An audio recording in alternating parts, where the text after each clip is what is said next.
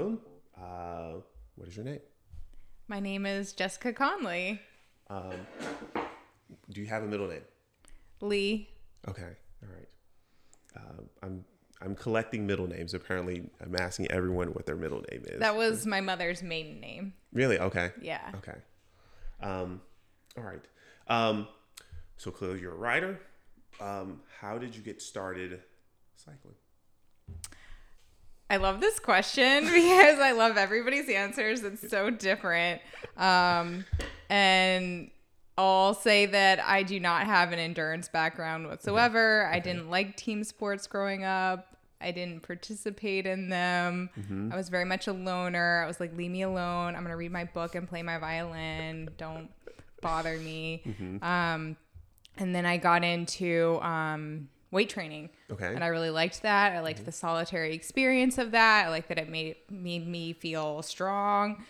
So I carried that through high school and college. Okay. I'm very competitive though, so I did like some competitions and stuff. Nice. Yeah. And I'm an impulsive person when it comes to adventure and challenges. Okay. One day I was staying at a cabin of a friend. Sure.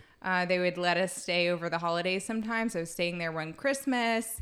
The people who owned the cabin were cyclists. Okay. And I didn't have anything to do. I didn't have any cell service. And I just picked up a book that they had in the cabin. And it was a guide to biking the Blue Ridge Parkway. Okay. And I said, that's crazy. I want to do that. Okay. So I, the next week, I bought a bike on Amazon. Okay.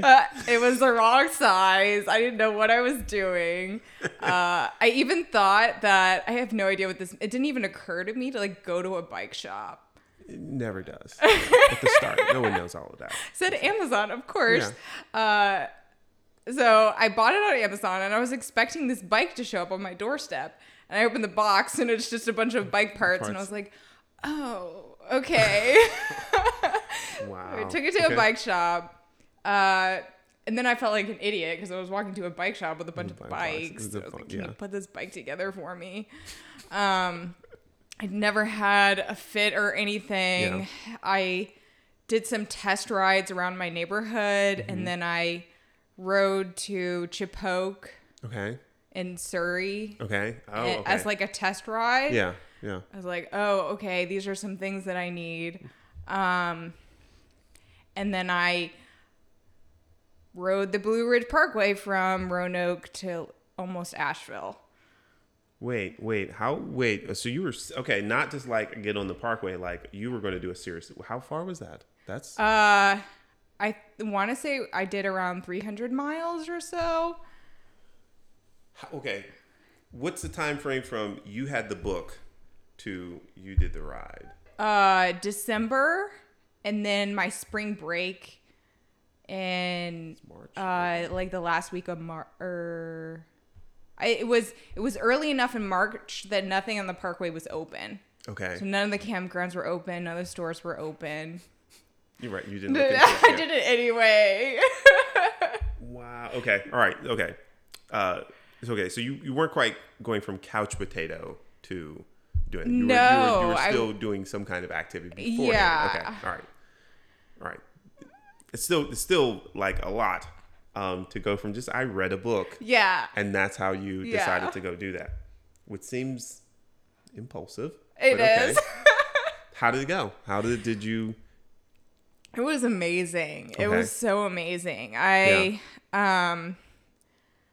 didn't want to do it with anybody, and I didn't ask anybody. I didn't know anybody else who rode. Okay. My husband is super supportive, and I'm very lucky that he was like, sure. And all my friends were like, what? That's insane. But I did not nearly have the kind of equipment that one would want for a bike packing experience. I think to some extent it worked well that I didn't know what I was getting into. Okay. But I'm kind of surprised that I got back on the bike. Okay. Yeah. I would imagine that being like one of the first big rides. Like that would be amazing to have that be like a ride that you go out and do on the Blue Ridge Parkway. And I didn't do much camping before then. Like I bought a tent for it. I know. Okay. All right. Yeah. But you made it, and you've since been back to the Blue Ridge Parkway. Yeah. Okay. That's okay. You made it. That's definitely different than the others, because everyone else was like an event. They knew someone. They were getting healthy. They read it in a book and decided to go out and go do it. Mm-hmm. Okay, so that got you out, to riding around. You do the Blue Ridge Parkway. So like, what was the next thing? Like, what was next after you did the Blue Ridge Parkway? I started having back problems with this bike that was way too big for me. Okay, sure. I ended up going to Carytown Bikes, and I bought a Salsavaya steel touring specific bike because I wanted to keep touring. Okay. I bought some like nicer panniers, some nicer camping equipment. Mm-hmm. I bought a sleeping pad. Okay. I didn't realize that it keeps you warm. Ah, yeah. It was very cold. My first tour. And very uncomfortable. I also bought a stove because I didn't have a stove for my first bike packing tour. I literally like went to Kroger and like bought a box of like Cliff Bars and like a couple jars of peanut butter and some crackers. And every single meal I ate like multiple Cliff Bars and like peanut butter out of a spoon. Oh, you were roughing it. I was like super duper. Like I didn't know what I was doing. Okay. So I bought a Salsavaya. Yeah. I was doing some more tours. I did the C&O Canal. Really enjoyed that. And I was doing a lot of riding just by myself. Okay. And my dad is a cyclist. Okay. And he was concerned for my safety. He said, you're always doing all these things by yourself. You should go and ride with other people or at least try it out. Yeah. And I thought it wasn't for me. I thought the people doing group rides with their tight team kit, like, no, that wasn't me. Okay. But I was working in Prince George at the time. Okay. And figured, okay, I'll do a Google search and see what's out there. And Rabba at the time was doing group rides from Prince George Courthouse with some guys. And I would show up every week with my steel bike, the rack's still on them for touring. So like even my front bag, like 2.5-inch tires, I rolled up every week and they're like, who is this chick? Slow them down. Yeah. Were they welcoming? Did you think they were knowing what I know now, they were so nice to me. I mean, they would pick fun at me. I had this front bag on the handlebars that looked like a lunchbox, and then I always make jokes that I didn't bring them beer in my lunchbox. Yeah. Okay, so you start doing some group rides. Did you feel like that was like, this seems good, this seems cool, or did you still like, I still want to ride on my own? I still love riding by myself. Okay. I really do love riding by myself, but I didn't realize how much I would love riding with other people. Mm-hmm. And it gave me a challenge that I really enjoyed. I would go home so beat, though. Yeah. Oh, man. A 25-mile ride on my bike that probably, with all the stuff I had on it, weighed around 30 pounds. Okay. Trying to sit in a pace line, trying to do my own work. I mean, I would go home and my average heart rate would be like 180 and my entire body would just be shaky. I'd be covered in like a layer of salt from the sweat. Like, it was so intense for me. But I love that kind of thing. Okay. So it didn't discourage me at all. Okay. All right. So you weren't expecting, and I don't think anyone does expect that, like, they're going to enjoy group riding until they do, and then they meet people and that kind of thing. So, they don't ride out of Prince George County. They don't. Okay. No. The group got smaller and smaller. Okay. And then it would be me and Jason and Stefan, and I started a job in Richmond. Mm-hmm. But I think even before that, the group just dwindled so much. Yeah. They weren't maintaining it. Jason went back to running, and I was like, what are you doing? That seems to happen. People going to running or coming from running. Okay, so you got into the group riding. When was this? What year was this? This was... When did the Blue Ridge Parkway happen? And then when did those Prince George... All of this was 2016. Okay, all right, okay. All right, cool. Okay, that's pretty good progression. All right, so the group kind of dwindled a bit. Okay. Were you able to... Did you just like find other rides? Like, what was the next like group ride you started showing up at regularly? Because that ride wasn't going on, I would rush home and do the Laurel Park ride. Mm-hmm. BDR, yeah. BDR. It's a good ride. Okay. So that got you into group riding. Mm-hmm. So you were enjoying it. When did you start like wanting to push yourself and go faster kind of thing? Were you just like doing the group rides and just like, I'm just trying to maintain with the group? Did you ever think like, I want to average 21 for this ride? I want to average 20 for this ride. Like when did that ever happen? It did surprise me when I started averaging higher. Late 2016, I got probably Christmas of 2016. So a full year after I decided, okay, I want to ride a bike. I got a road bike. Yeah. And I was like, whoa. Yeah. Oh my God. Yeah. That was incredible. The difference. And then I would do group rides, and I have a tendency to want to like spice things up a little bit. And I don't always start it. It's not my fault, but sometimes I do maybe.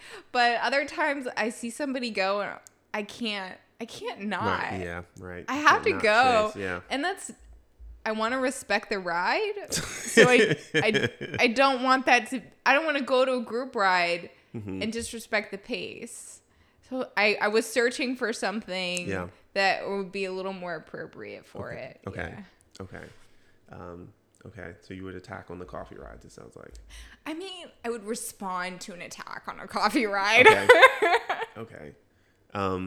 Okay. So this is in 2016, you start realizing you're picking up speed. You got a nice road bike into that year. Okay. So I know you've done some racing. When did you go from like, I'm still doing group rides, I'm moving faster, I'm attacking every so often, to I'm going to race? Like when did that, like how did the progression go into like actually racing? I can't remember why I chose duathlon, but I started with duathlon. I was listening to a lot of cycling podcasts, so it might have come up, and I was like, that's weird. I don't know what that is. Yeah. I want to do it. Okay. I hate running, so that didn't work out very well. How many did you do? I want to say I did 2. Okay. I did 1 in North Carolina. I did 1 in Virginia. Okay. And I am such a slow runner. I mean, it took me years to get to a sub 60-minute 10K. Okay. I just don't have the stride for it. Okay. And I'm very much I'm a slow walker. I'm more of like, I would rather go lift weights than go for a jog. Okay. I don't have I probably could train very specifically for that, but it would remove a lot of other things that I would have to wholly focus on it to be better at it. It doesn't come naturally to me at all. Okay. So was not good at that whatsoever. And then I was like, okay, well, why don't I take out one of the runs and do a triathlon? I didn't know how to swim, so I was like, okay.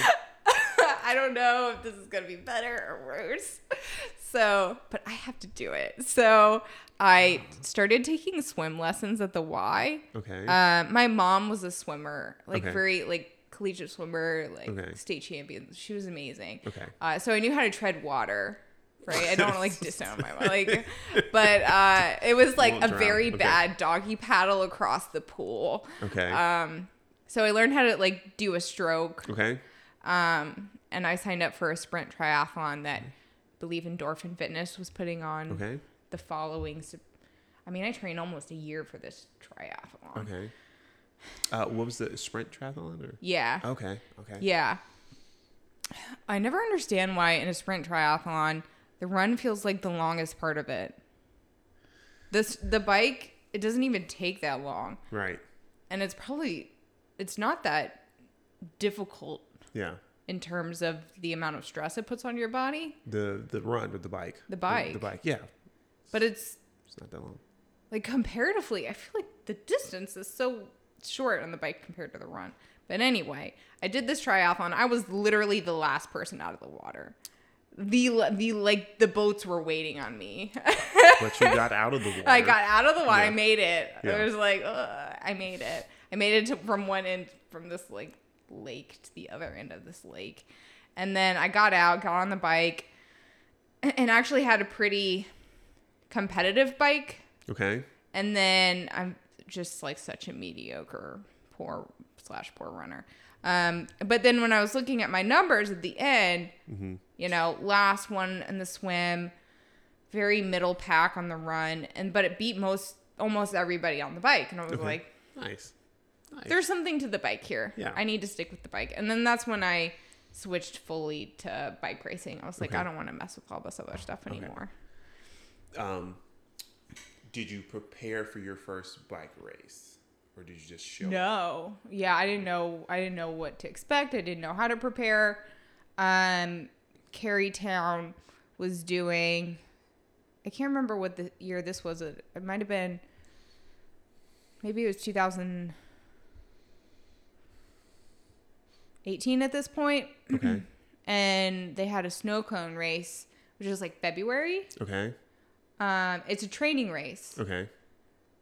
Kind of like Bryant Park, but before the road season begins. Okay. I showed up. They gave me a number. I didn't know what to do with the number. Like, what is this? Why are you giving me this number? I don't know what to do. So I thought I put it on right. I did not put this number on right. No, it was like upside down and backwards. I think I like put it on like standing. You're looking at it. Okay. On the wrong. Right. They want you on the right side. Just not good. Okay. So you're doing things in cycling.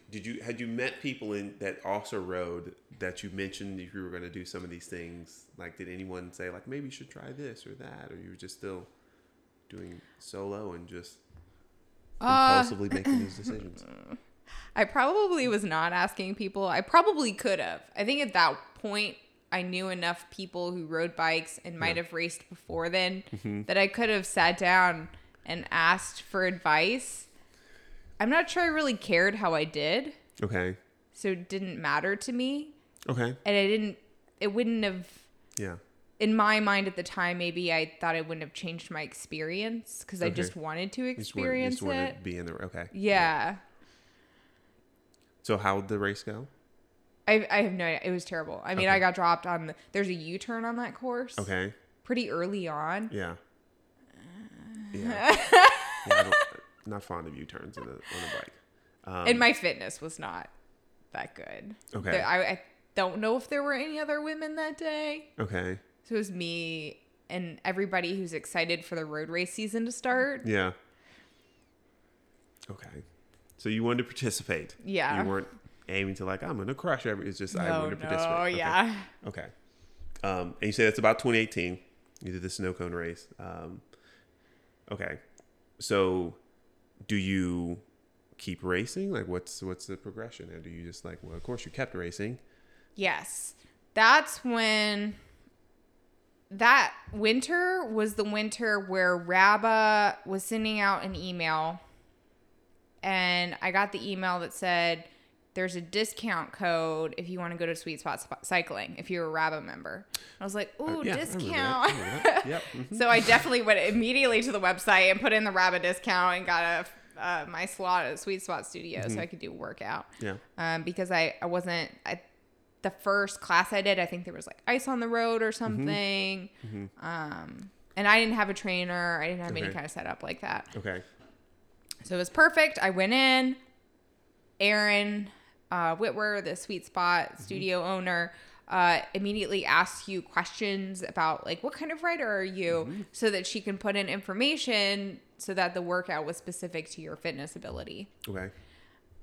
Have you done this before? No, but I've been to the studio before, and of course I know who Aaron is. So yeah. It's very much like if Zwift did it by percentage of your FTP. If every does Zwift do like group workouts where they do it based on percentage of FTP? Yes. So so the workouts, if you put your FTP, well, you have to have your FTP in there. It will adjust the wattage that you need to put out based on what your FTP is. So yeah. So it's exactly like that in the studio. So everybody would have their FTP in the computer, and we all do the same workout. Okay. Nice. So I was answering these questions. I had never done an FTP test. I didn't know what watts were. So she's asking me questions, and I just am going off of mileage. And then we start the workout, and she sits next to me on the bike, and she keeps pushing the little plus button like, okay, what's going on? You need to race bikes. So I was like, okay. And so I did the Carytown one, and then she was like, you did the Carytown race and didn't tell me? I said, yeah. She said, we need to talk. So we talked a little more. I did some rides with the team. I joined the team. And then I plan to do a few of the road races that Virginia Cycling put on that spring and summer. I can't remember what my first one was, but I know I did a couple of crits. Okay. One road race, and then I did the Bryan Park series that year. Okay. Now, so then you got into races where did you push yourself? I mean, clearly, I guess you assume you push yourself. You showed up for those races, and you went in with trying to get a good place. It was no longer just, I just want to be in the race at that point. Oh, yeah. As soon as I knew what a race was like, when that whistle I can't decide to have a chill race. Okay. That's it. Like, it's all in. That whistle, like, I'm racing my bike. Yeah. Okay. I am definitely the kind of racer that would rather have an exciting, attacky race than sit in and be efficient and make smart moves and maybe win. So in that way, like, I wasn't necessarily like, I want to win this race. I was more like, I want to race my bike. Yeah. So just like going for every move, doing like things that were not smart racing, but were fun for me. Okay. Yeah. Okay. All right. You know what? I'm glad that you got to enjoy the racing. Whether it was the most efficient technique or not. Yeah, no. So when you showed up you hadn't done any kind of indoor riding, and you show up to, I can't remember, I don't know if it's CompuTrainer she had in there or not. Yeah.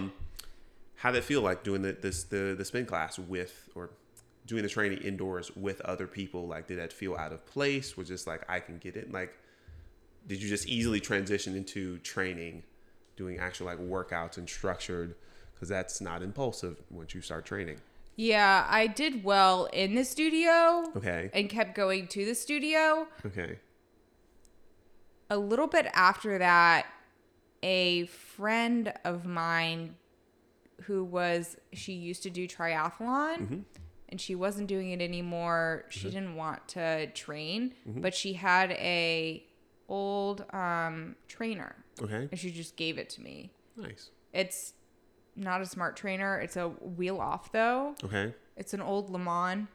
I don't even know that brand. Okay.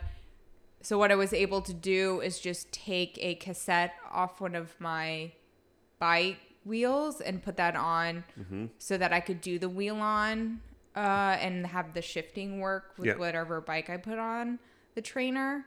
And I tried a few times to do a workout on my own, but I didn't have anything to go off of. Yeah. I was not motivated, and I didn't have a power meter. Oh, right. Yeah. So because it wasn't a smart trainer, you're just spinning your legs. You're not able to see speed. You're not able to, it's just perceived effort. Yeah. And by yourself, going off of just perceived effort it's just a joke for me. Yeah. It didn't do anything for me. So I really struggled with that and didn't do that at all. Okay. But you can stick to being in the class with others. Okay. All right. Do you have a smart trainer now? I have the same trainer. Really? Okay. Yeah. Okay. Yeah. Do you still find it as a struggle to ride on this No. trainer? Oh, really? Okay. So now you can do it. Okay. I have power pedals. Okay. So what I do is I keep my steel bike on the trainer because I have the cassette for that on there, and I don't have to worry about putting the bike on there because it's a wheel off. I would worry about a carbon bike on there doing sprints on the trainer and stuff. Yeah. So I have this also on there, and what I do is I take my power pedals and swap them to whatever bike I'm using. Mm-hmm. So if I know I'm going to ride the trainer, I put the pedals on there, and then I do attach like my Garmin head unit, and Aaron coaches me and sends me makes workouts for me, and I put them on my Garmin. Okay. So I'm doing the workout and have a specific number I need to get to, and for me that's very motivating. Okay. So just having the numbers there is enough. Okay. What kind of power pedals do you have? I have the Varia or the Garmin Vector. Vector. Did they have the 2 with the little pod hanging off of them, or the 3? So you've gone up to the 3. 3, and it's one side. Okay. All right. Yep. Cool. Okay. All right. Just curious. I use the Asiamo Duo pedals. Favaro Asiamo Duo pedals. Duo is because it's 2-sided. Uno would be the one-sided. Uh-huh. And I would also swap them out from the outdoor bike to the indoor bike because power meter pedals. Yeah. So convenient. They were great. It was great. Yeah. But no longer. Kicker bike takes care of all that. Oh, yeah. Yeah. Fancy toy. Leading enough Zwift rides. So, okay. The training happened. You're still doing group rides though, right? You still occasionally? Yeah. Okay. Yeah. Awesome. Okay. When you started and you got on the park, like the parkway, or when you read this book in the cabin, like, did you think that like things would progress and you would be racing? There's no way. Yeah. Yeah. There's no way. You're still bikepacking? Okay. Absolutely. Okay. I love bikepacking. What's something you take with you now? Like, what's something you would have like wanted to tell yourself, like doing that first bikepacking trip, like that you regularly do now, like something you'd want to pass on to yourself, like for that first backpacking trip? Oh, there's so many things. There are so many things that I would have told myself to add to that list. The stove. Right. Yep. So by the third day, I was by myself, but I got to the part of the parkway before Asheville that's near Mount Mitchell. Okay. And they close the parkway when the weather is bad or if the roads are icy. Mm-hmm. I did not know this. I also didn't know that there's a very convenient app website that tells you what sections of the parkway are closed. So I get there and it's closed and I'm like, oh, I don't have like any route situation. I don't know what to do. And this car comes up on the parkway. They're touring like just each of the pullouts. Yeah. To do like look and take pictures and then drive back down. Yeah. They get out. They see that I'm having like a panic attack. Their instinct is to offer me food because they see I've been camping. Yeah. They offer me a Cliff Bar. I just like look at them and like, that is the last thing I ever want to eat again in my life. Do not like. It was very hard for me to politely say, no, thank you. I do not want that Cliff Bar. So definitely a stove. Okay. Or like more of a variety. And then the sleeping pad is key. Yeah. I brought a towel. It's just like not enough. And then I was also doing this thing where I just roll up my dirty laundry and use it as a pillow. I like my pillow now. Yeah. I have like a little inflatable pillow. It's nice. It doesn't take up that much space. It's not that heavy. It's so much nicer than dirty clothes. And then I would say there's so many things in that list that I just, I've gone, even the stuff that I had then over the course of time, I've gotten lighter versions of a lot of the gear. Yeah. But I wouldn't say that that's something I should have had originally. Okay. Yeah, hopefully everyone kind of upgrades. Stuff works and they figure out they can get a better version of once they figure out this is a committed, they're committed to this insanity of cycling everywhere. What are your snacks? Like, what do you take? So it's clearly Cliff Bars. Are they still in the... I'm okay with eating them now, but it really depends on what I'm doing. Okay. So I have very different kinds of eating for different kinds of riding. If I'm on a bike tour, I'll eat anything because I just need to get as many calories as possible. Sure.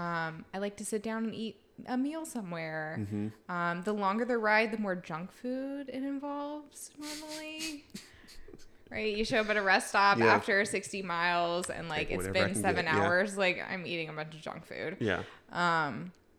But if it's a longer ride but not bike packing, I might eat some more solid food or like a banana or a Cliff Bar in addition to some gels. Okay. And then I really like Stroop waffles. And if I'm doing a workout, it's just really easily digestible foods like gels or blocks. Okay. All right. Are you getting the Honey Stinger Stroop waffles or are you getting some other brand? No, I just get like the German Stroop waffle. Some normal Stroop waffles. What's your junk food of choice? If you're out there, you go to a convenience store, like what's the thing you look for? Strawberry Pop-Tart. Really? Oh, yeah. That's a solid choice. It's a dry choice, but it's a solid choice. Yeah, I mean, the crumbly foods are not amazing while you're like riding. Yeah. But if you're going to stop for a minute and eat something, the crumbles aren't as big of a deal. Both Pop-Tarts? Yeah. Okay. Yes. You take them with you. Both. I would do the Honey Stinger Stroop waffles, which are amazingly delicious. The different flavors they have in there, which almost seems impractical because but they would crumble so much that I couldn't, you couldn't do them while riding and pull them out and open, like, so I would only eat them when stopped. Because who wants crumbs in the back pocket, which stay in there when they get washed and that kind of thing. Do you have a Garmin bike computer? Yeah. Okay. Do you look at your, like, so you've done your rides, do you look at your ride data after? Do you, like, are you critical of your ride data?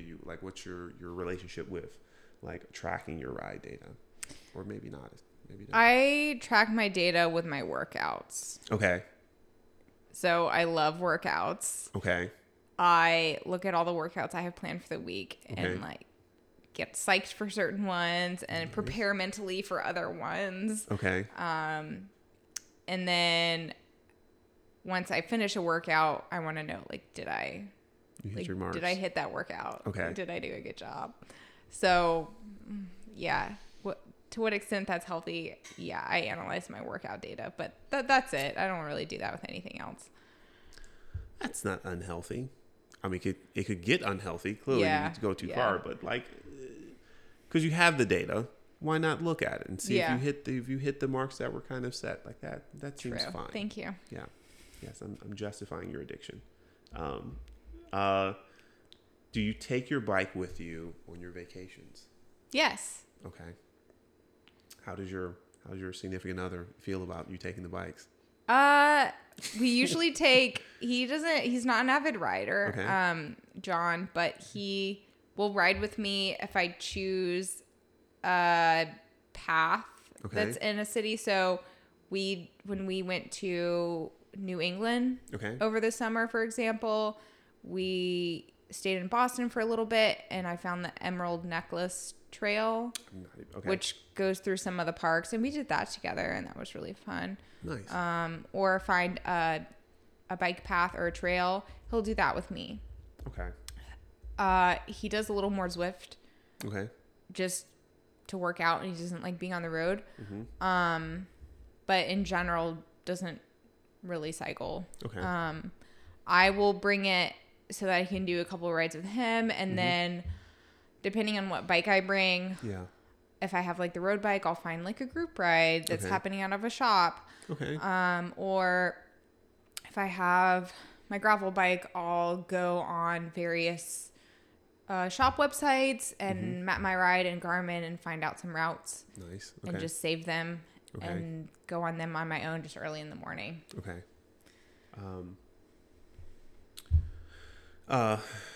What's your gravel bike? What brand is that? I have an Orbea Terra. Okay. And then I have my cross bike. Okay. Which is, this is my new bike. This is my new baby. This is an Irish. I've not heard of that brand. Okay. So it's out of a guy in North Carolina. Okay. Irish bikes. One of my teammates, Sharon, supports him, and I like supporting local. And he makes the bikes, so I get like to customize it, and I love doing that. So nice. Okay. It's very cross specific. Okay. And I knew that if I was gonna buy another bike after my gravel bike, I wanted it to be very, very cross specific. Okay. Okay. Yeah, that can make sense. So, how many cross races have you done?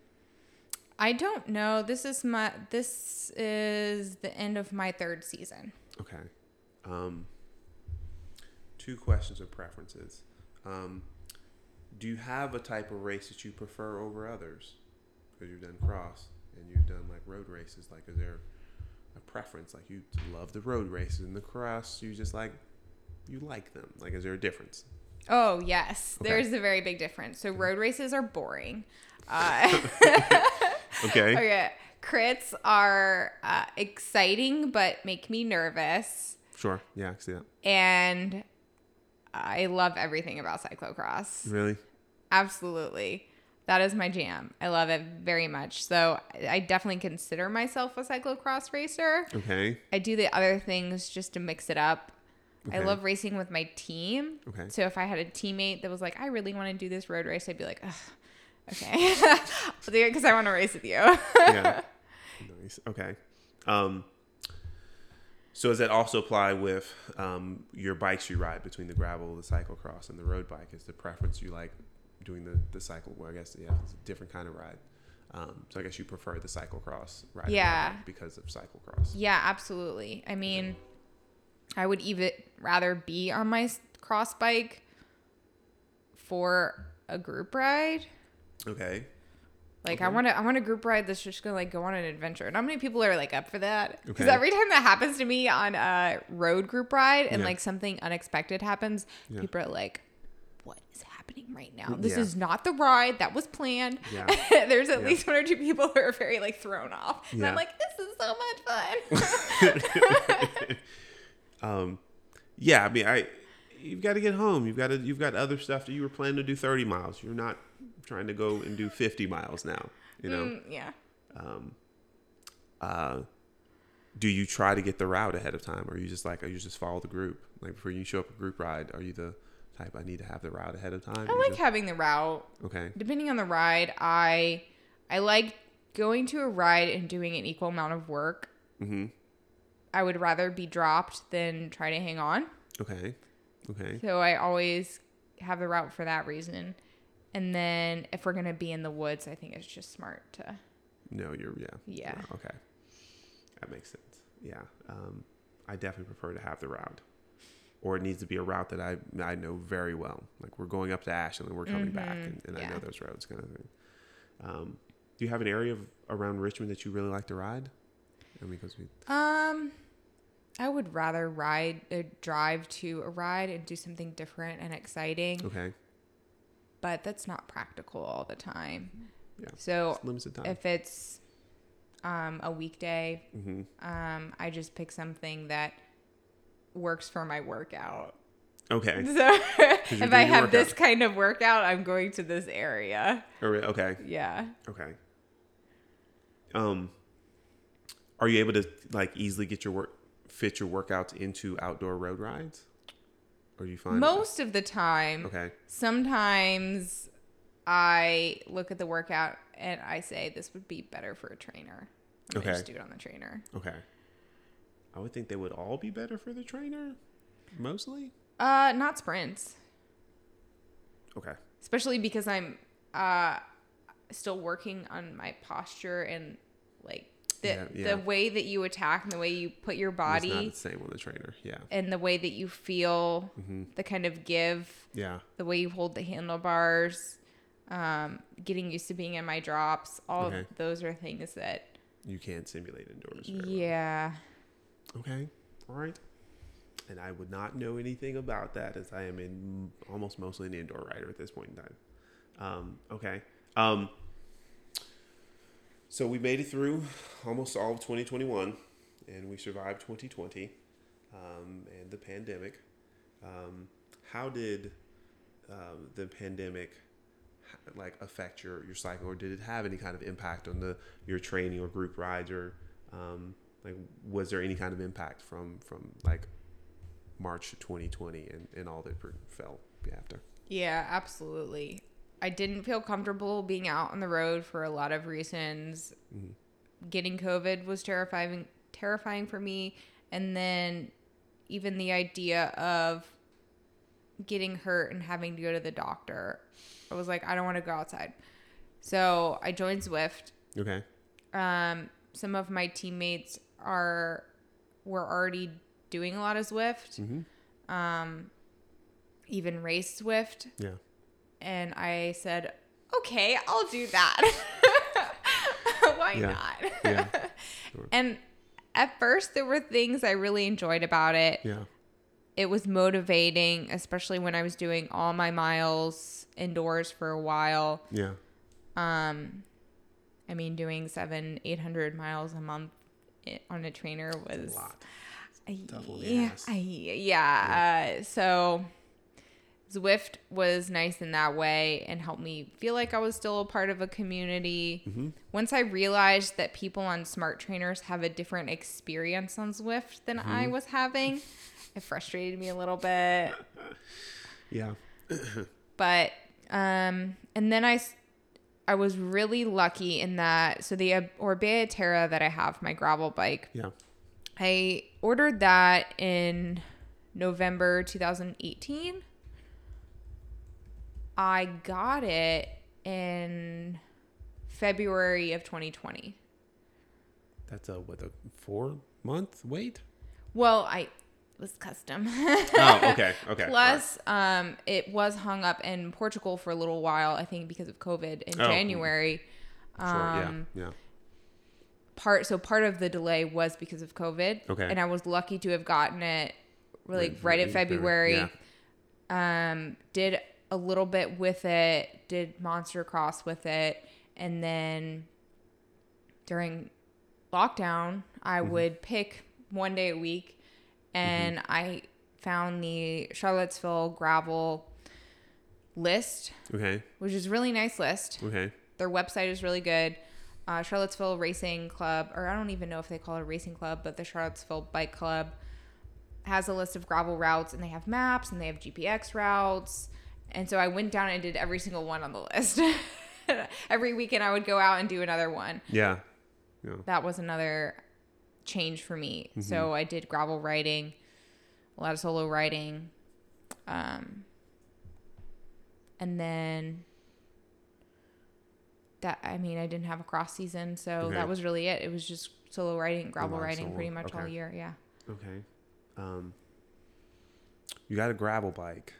So wait, you had your touring bike, right? The touring bike. You got a nice road bike. Then the cyclocross bike. Yes, that's like only a few months old, like at the beginning of this season. Oh, the cyclocross one is the news. Okay. Yeah. So you got the nice road bike and then the gravel bike. Yes. Okay. Did you know what you wanted to do with the gravel bike? Like, did you know you were going to do off-road stuff? Like, I thought originally that the gravel bike would be able to be a bike that I could use for trying out gravel and doing cyclocross. Okay. Because I was borrowing Sharon, my teammate's cross bike. Okay.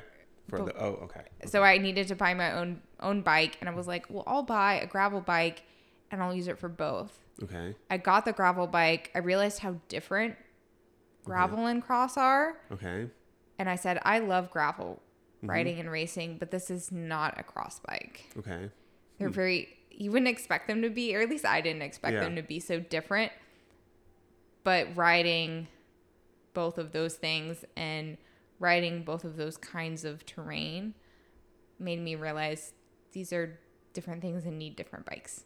Okay. Well, that's why they exist, because there's some variance in there. Yeah.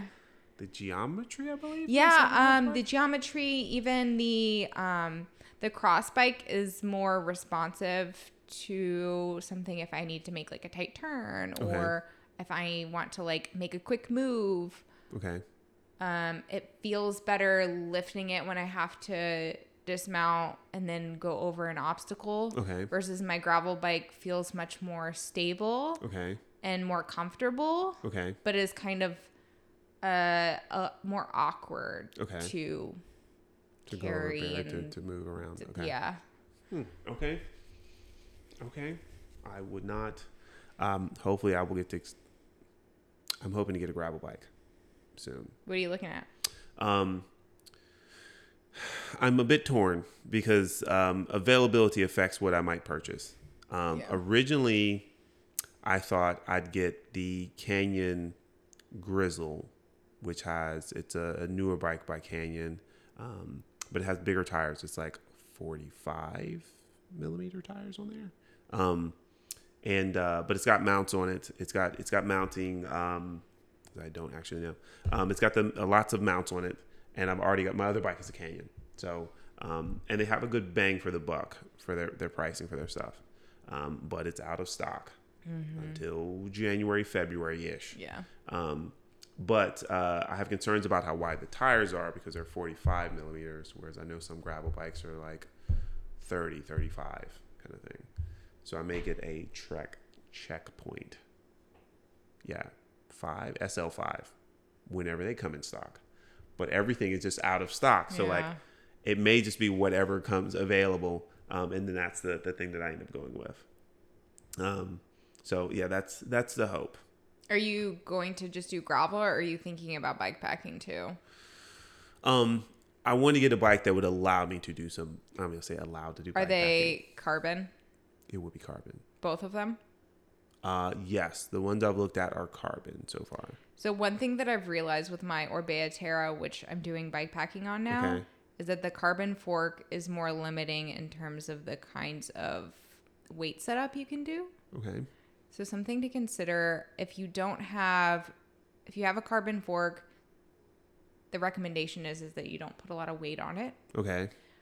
Also, you would want to look at the bolt mounting options.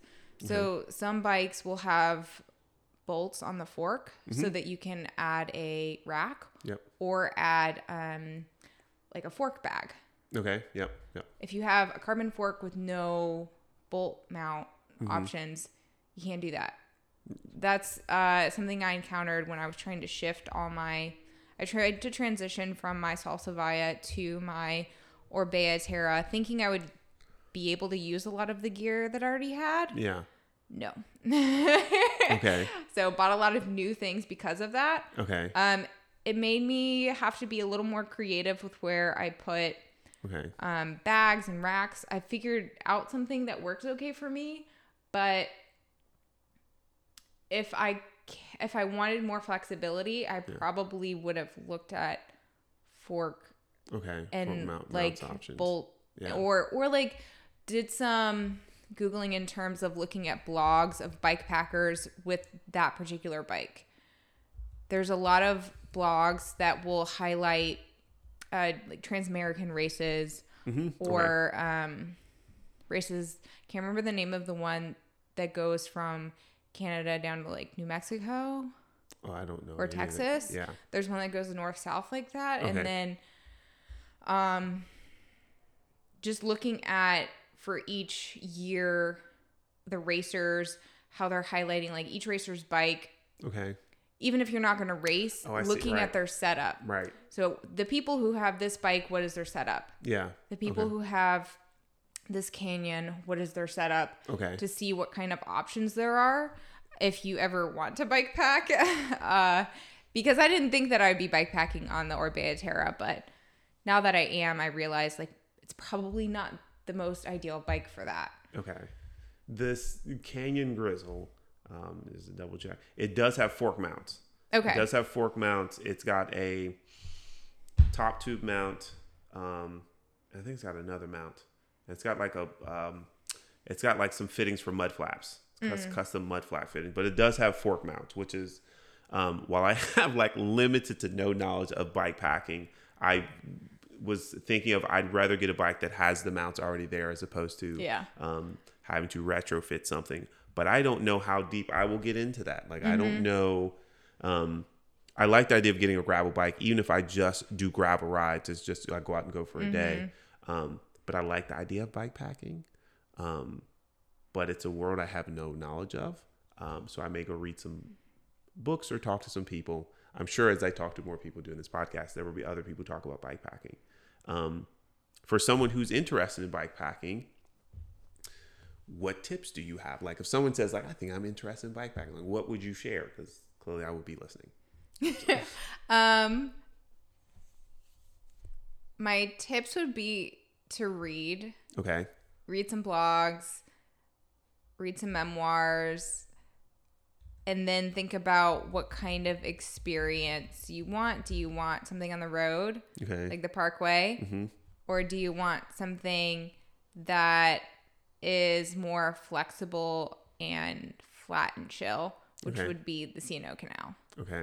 That's a great one for beginner bike packing. I still love the C&O Canal, but it's so easy to plan a trip because there's free camping every 5 miles or so.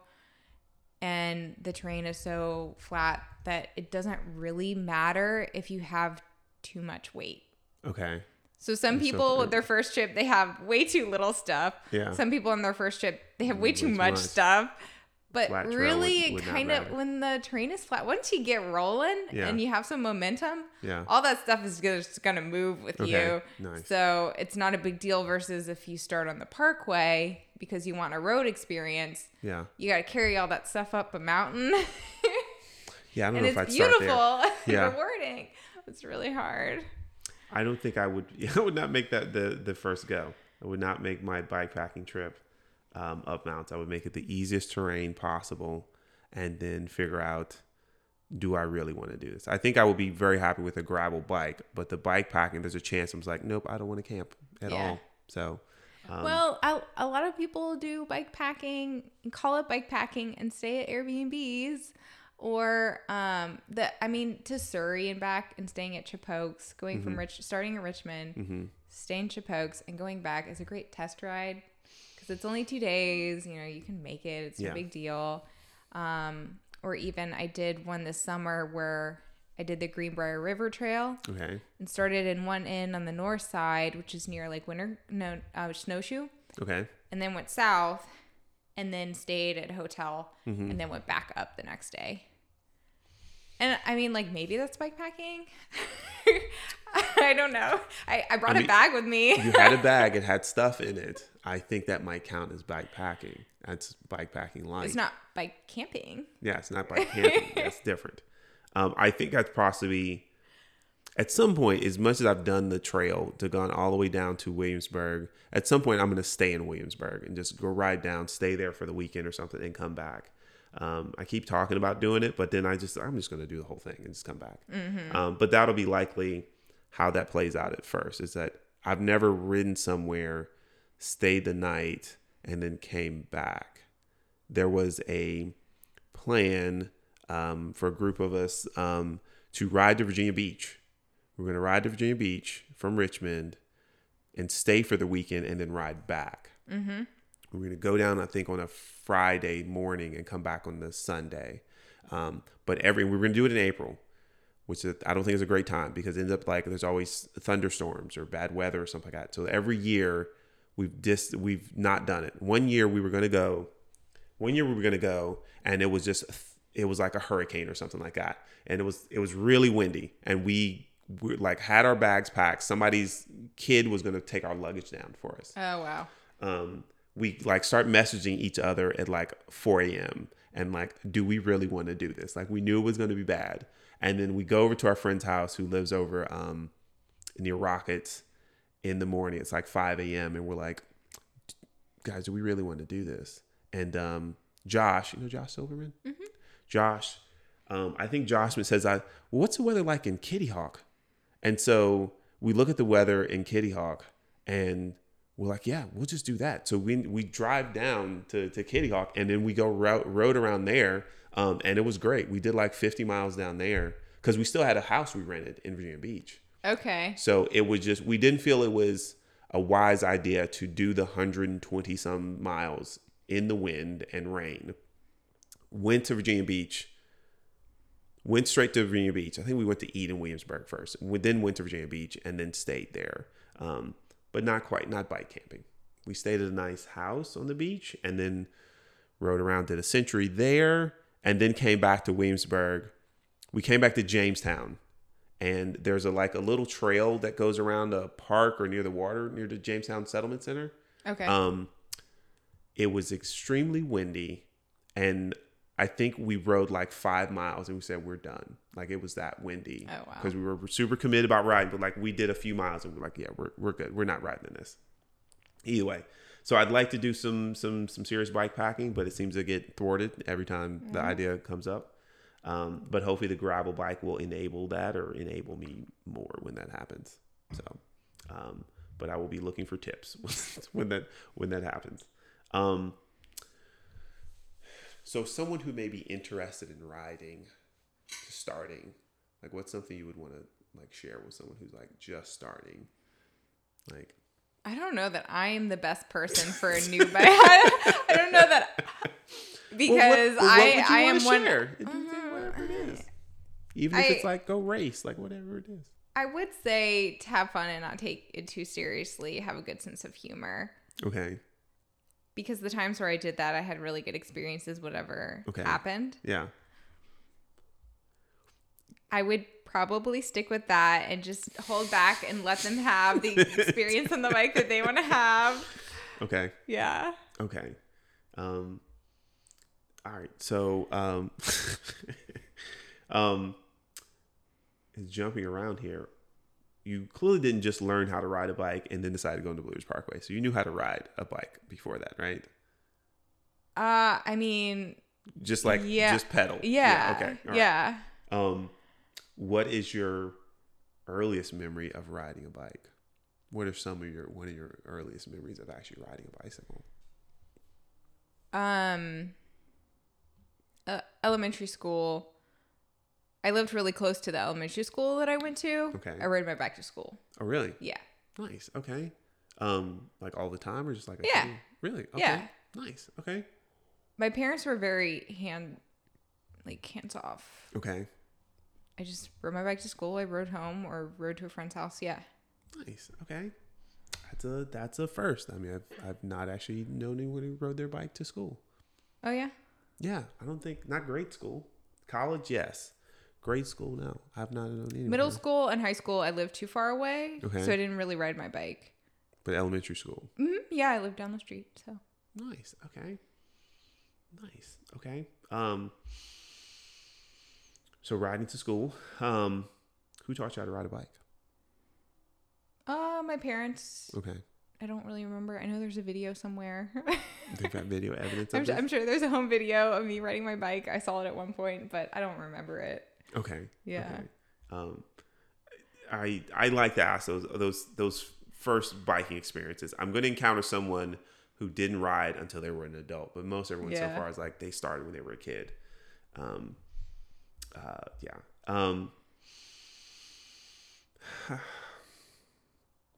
What's something like, you have anything you just like to share in general about cycling? Because people are going to hear this. It's going to be preserved forever. Anything about cycling? Anything. Oh gosh, I don't know. That's so broad. I mean, I could is. talk about so many bike things, but I mean, right now in this year,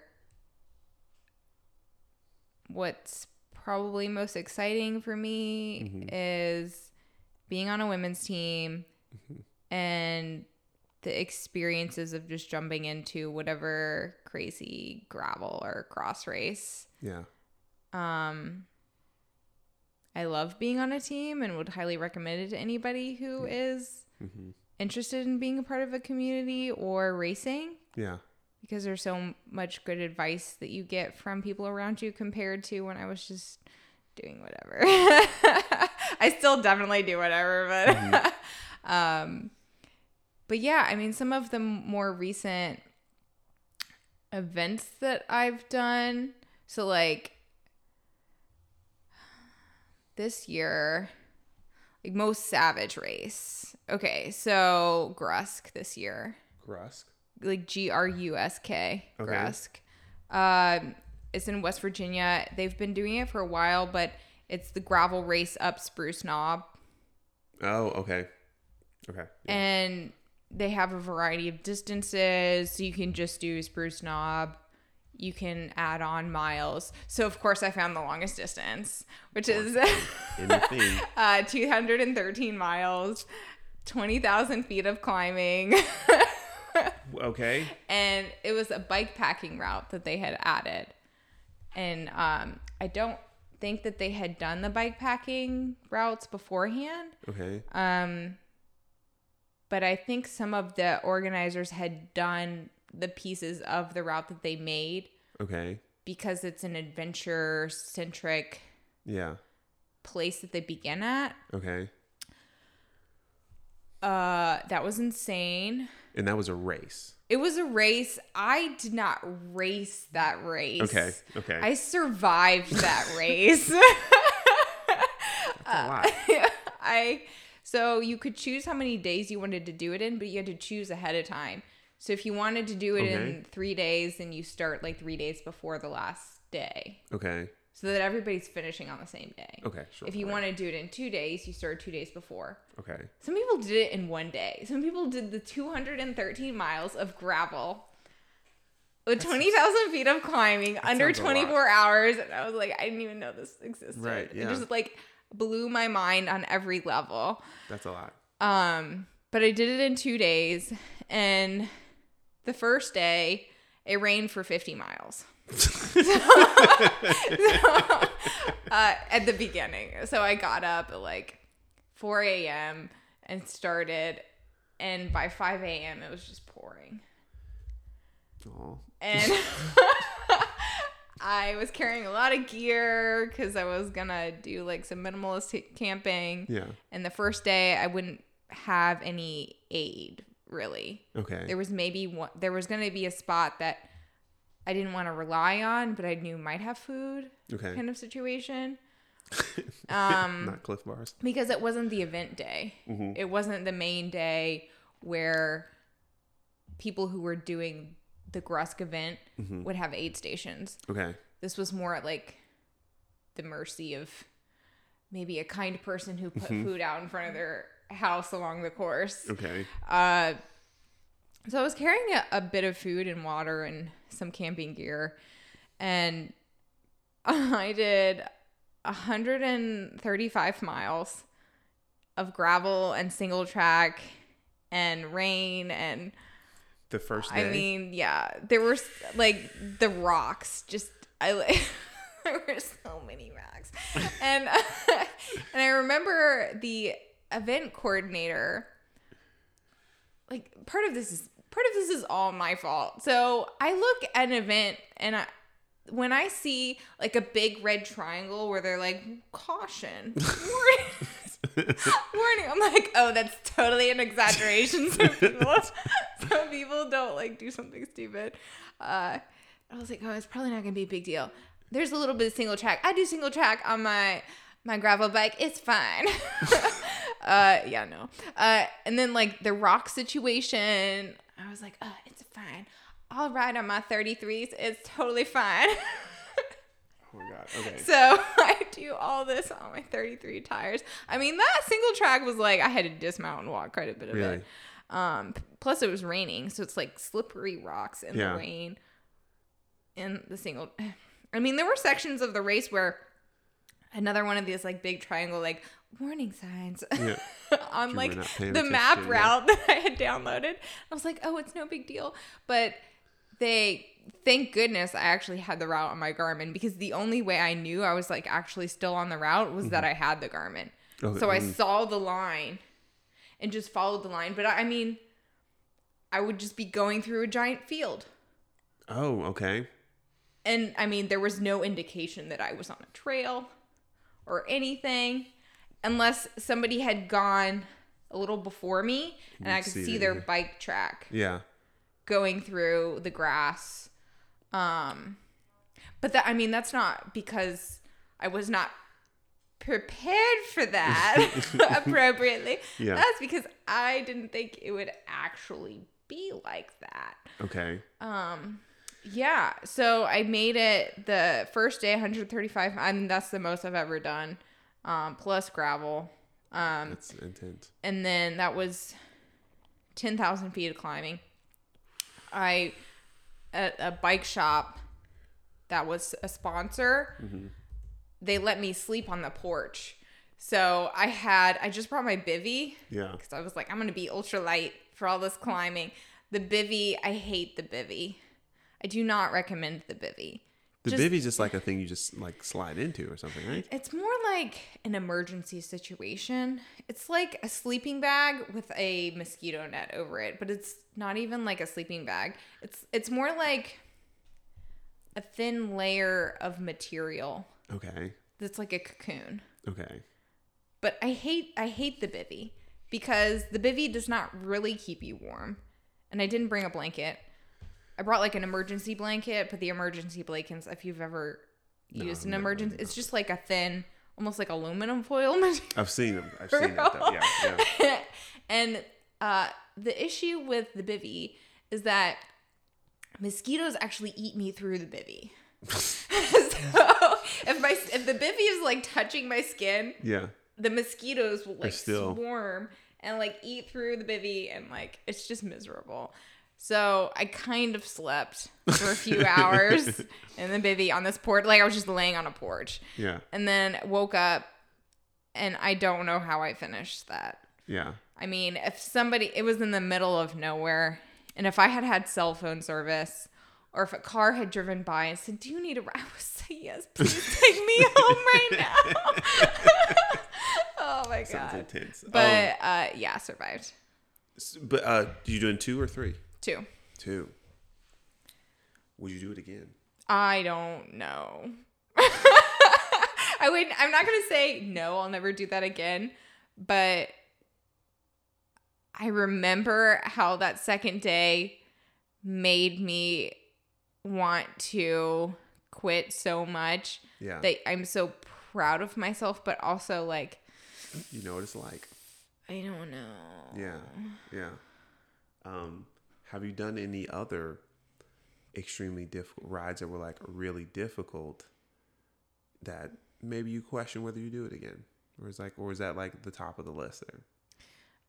That was the most challenging thing I've ever done. Okay.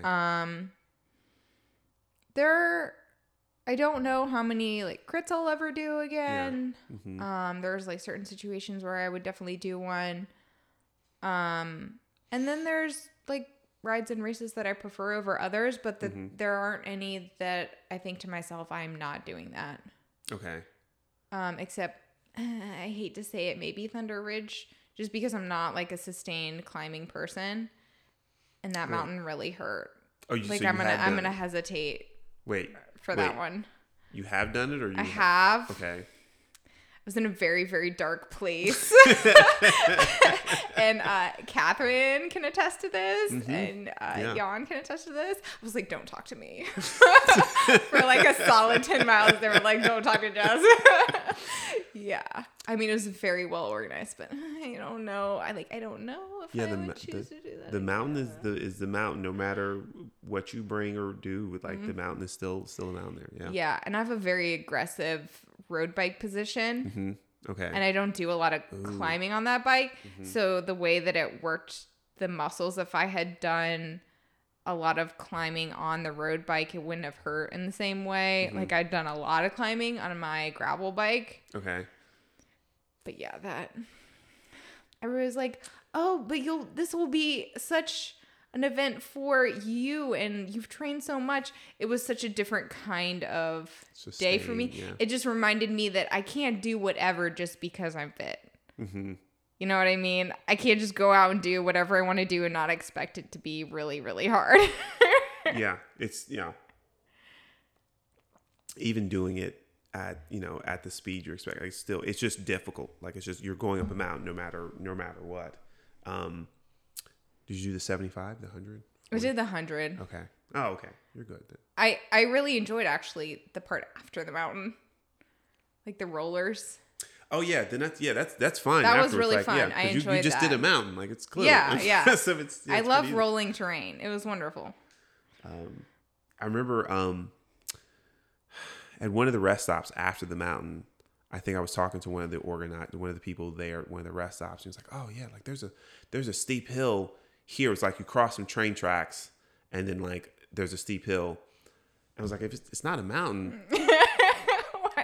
Who cares? Like, and it was slightly steep. You come up the train, but like I knew it was going to end. Like it was no like a sustained. Like, there's no other sustained climb. The fact that I was halfway. I didn't really know how long this climb was. I was about halfway up, and then like Henry turns to me and goes, "You're halfway there." I almost cried. I like almost tears. I was like, "Don't talk to me right now." Like I almost cried because I didn't realize there was that much left. Oh my God. Okay, you really did just sign up. He's like, I'll just figure it out when you. Yeah, pretty much. So that's a way to do your event. The recommendation is to like look at the route, right? Just a little. There's a trend that happens in my cycling life, right? I'll just figure it out when I get there. Yeah. Okay. Any states you'd like to ride in? Like, is there any events you've heard of that you'd like to still do? Here or anywhere? I did a little bit of touring in Colorado and love to go back. I would like to ride more in California. That's where my parents live. Oh, nice. I think that would be fun. And then I'd love to do more international travel. I did the Turismo travel in Italy. Mm-hmm. Yeah. That they did with Sweet Spot. Mm-hmm. That was really fun. Nice. Okay. I haven't even put international on the list. Like I need to ride in a few more states before I'm like, I need to leave the country with the bike. So you've ridden overnight. The question of like, what's the longest you've been in do you go shopping in your kit? Like you finish a ride, do you like go in the store? Do you like make sure you go home and change? Like, I am not going to go in a store with my kit on because usually I don't need to go to the store. Okay. And I would rather not. Okay. If I'm going to a brewery after a ride, okay. Sure. I'll sit in my kit for a little bit. It's also different at a brewery than if I go into a Kroger. True. Seem a little less out of place. Yeah. Or I will go to a bike shop with my kit on. Clearly fine. That's about it. Okay. All right. Yeah, I didn't mean like going to JCPenney to go buying dress shirts or something like that. Like the grocery store, I think, like emergency stuff, the grocery store, I think, is about as far as anybody should really be. Like I need to get groceries before I go home kind of thing. So thought I'd ask.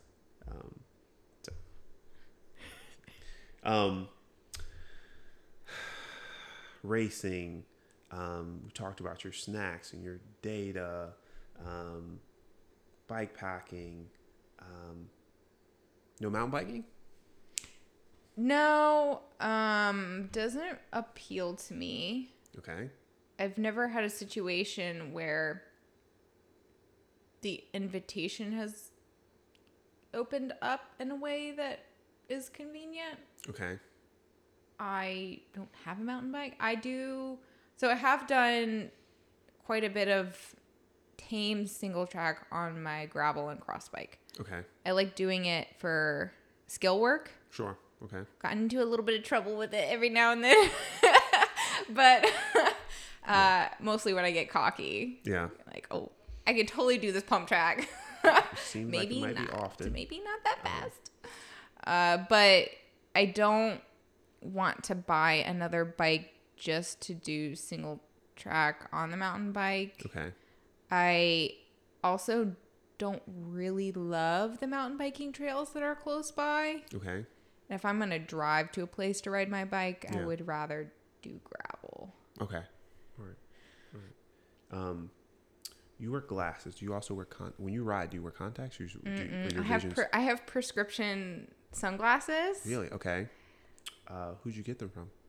Oakley. Really? Okay. Well, that's interesting. So I wear contacts. My vision is not great at all, which is also why I didn't try to do any mountain biking. But I think about if I do bike packing, how does that work with taking the contacts out at night? Because I don't want to ride with glasses. And I don't. How bad is your vision? Like, could you ride without the glasses? I cannot read signs without my glasses. Okay. Do you think you read your bike computer? So I can read things close to me. Okay. But I can't see things far away very well. It would not be safe for me to ride with other people without my glasses on. Okay. If I forgot them and was riding by myself and I knew I didn't need to read the road signs, I could see obstacles in front of me. But I wouldn't recommend it for myself or feel like that was a good idea. Okay. And I have astigmatism, so I don't want to deal with the contacts thing. Mm-hmm. And I also I'm kind of cheap. I don't want to go to the eye doctor every year and pay for a prescription to get anyway. Yeah. So I have my prescription sunglasses and I have prescription clear glasses. Okay. And I have lost my prescription sunglasses on a ride before. Okay. An epic the death climb ride with some guys. Okay. And they were too dark. So my riding glasses used to be a much darker, brownish black lens. Yeah. Mm-hmm. But then I would do these gravel rides and it's so shady that they would be too dark. So I'd take them off for a little bit in the shady sections. Mm-hmm. And it bounced out of my pocket one day. So I ended up getting... now I have sunglasses that are the rose color, and they actually work really well for if it's bright or if it's shady. Okay, nice. So I like those. Okay. I have a pair of Smith Attack Max. I don't think they make them anymore, but photochromatic. Mm-hmm. And I wear those all the time.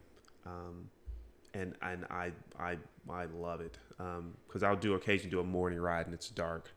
But I wear them all the time because the same thing. You go I don't like riding in the woods, riding on the road, and it freaks me out a little bit when you're riding in the woods and the light's coming through the trees. Mm-hmm. So then you look down the road and you may not see the shade that would come from seeing a hole in the ground. And that would cause me issues with the darker shades of that, which are great. So now I wear the photochromatic ones all the time, and it is fantastic. They work well even in bright daylight. But I don't know if they make those in prescription. Yeah. Mm-hmm. Okay. Yeah, mine's a trail specific lens, and it might be photochromatic or something that's a different kind that does a similar thing where it pulls out the contrast. Oh, okay.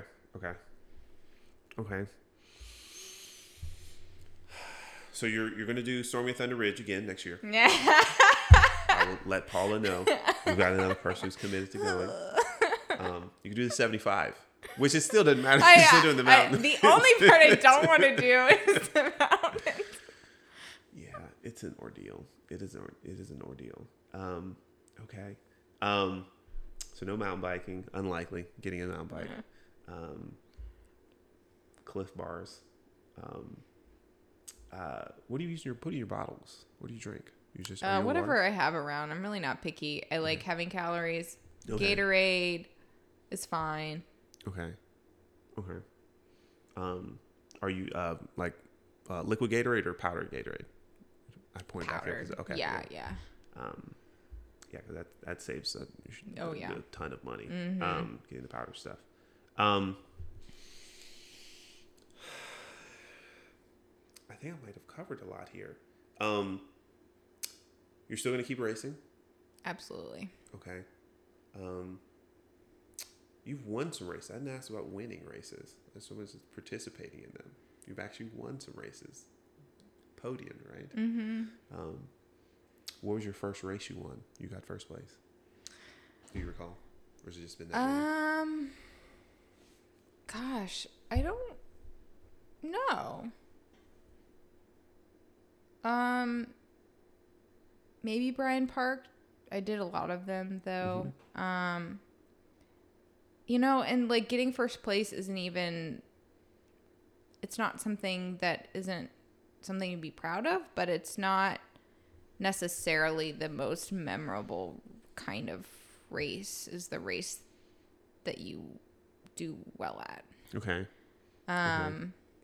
So my first cross race ever was Charm City. Okay. I don't know if you know. I do not know of Charm City. So Charm City is a place, not just the name of the race. It's both. Okay. Yeah. Charm City race. Okay. So Charm City Cross, it's a UCI race. So the cool thing about the UCI races is after the amateur races, the pros race. Okay. So you can stay and hang out and like watch some big names, do some amazing things. Nice. And Brian Azell and Sharon Leary, the year that 2018, they were like, you should totally try cross racing. I was like, what's that? And they're like, you can have this bike. Let's try it out. And I was like, okay. So literally, Brian drove me to Charm City. Sharon gave me her bike as an hour before the race starts. They're trying to show me how to like put the bike on my shoulder so I can like carry it. Okay. Like, this is how you ride a cross bike. This is how you get off a cross bike. Like, okay. I mean, it was incredible. That year they had some kind of plumbing issue and there was a pipe that burst. Okay. And water was like pouring out over the course. It made this huge mud pit, which was like fun pit for me. I feel like I fell in it a couple, like it was just covered in mud. And it was so hard. They hire a scaffolding company to build flights of stairs. Okay. And so if you can imagine a ramp on one side and flights of stairs on the other. Yeah. And then a flat at the top. Yeah. So it's like a flyover / a flight of stairs. Yeah. You have to like run up the flight of stairs, remount, and then you go down the ramp. Yeah. It's huge. Yeah. And by lap 5, I was just dying. I couldn't even like unclip from my bike at the end of that race, but it was so memorable. I mean, I don't even know what place I got. Like, it didn't matter. Right. And then I kept doing it. I can't believe I kept doing it. And then I did have a little bit of success. Fell in love with DC Cross. Okay. And then was like, I really want to do a DC Cross. This year I finally like got on the podium for DC Cross, which was amazing. Nice. But I actually did not have as good a race experience getting a podium than not getting a podium. Okay. Because I beat myself up for not winning. Like, I got third. Yeah. And I was like a pouty third like, my husband was like, what are you doing? And I was like, I really had to change my attitude. Yeah. And remind myself that when it comes to a podium, it's also about your competition. Okay. And that's true. Yeah. The other women there that day did amazing. Yeah.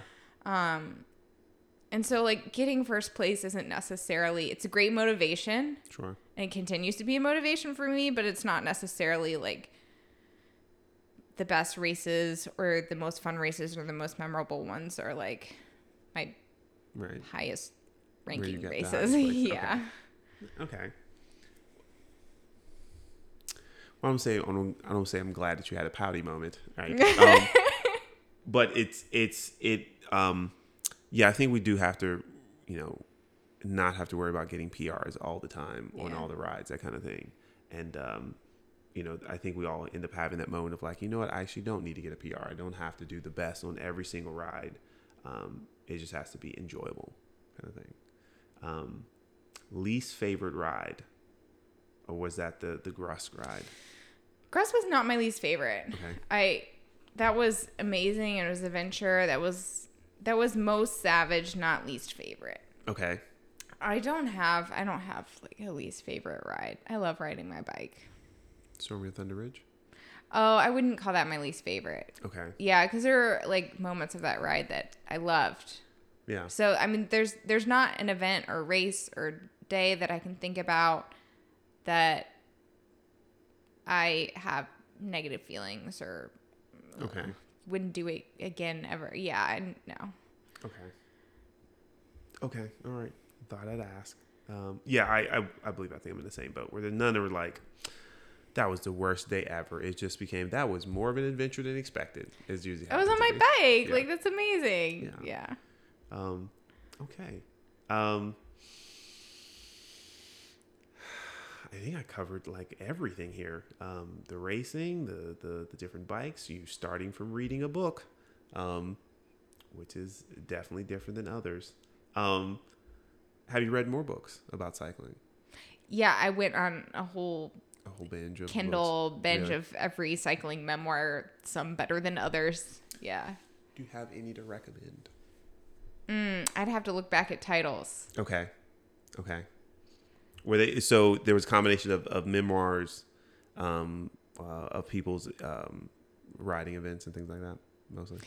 Yeah, a lot of memoirs of people riding around the country or riding around the world in different countries. There was one that was specific to a woman who was riding through Portugal. Okay. And I was like, oh, I want to ride through Portugal. The memoir wasn't that good or anything, but I like how reading the different memoirs inspires me to maybe think about a different country that I hadn't thought would be cool to ride through. Okay. Yeah. Nice. Okay. Books take you to different places. Jessica, I think I'd like to thank you for your time, and for sharing a bit of your impulsiveness of just doing things in the cycling world. So that's great. I appreciate your time, and sharing your story. Thank you.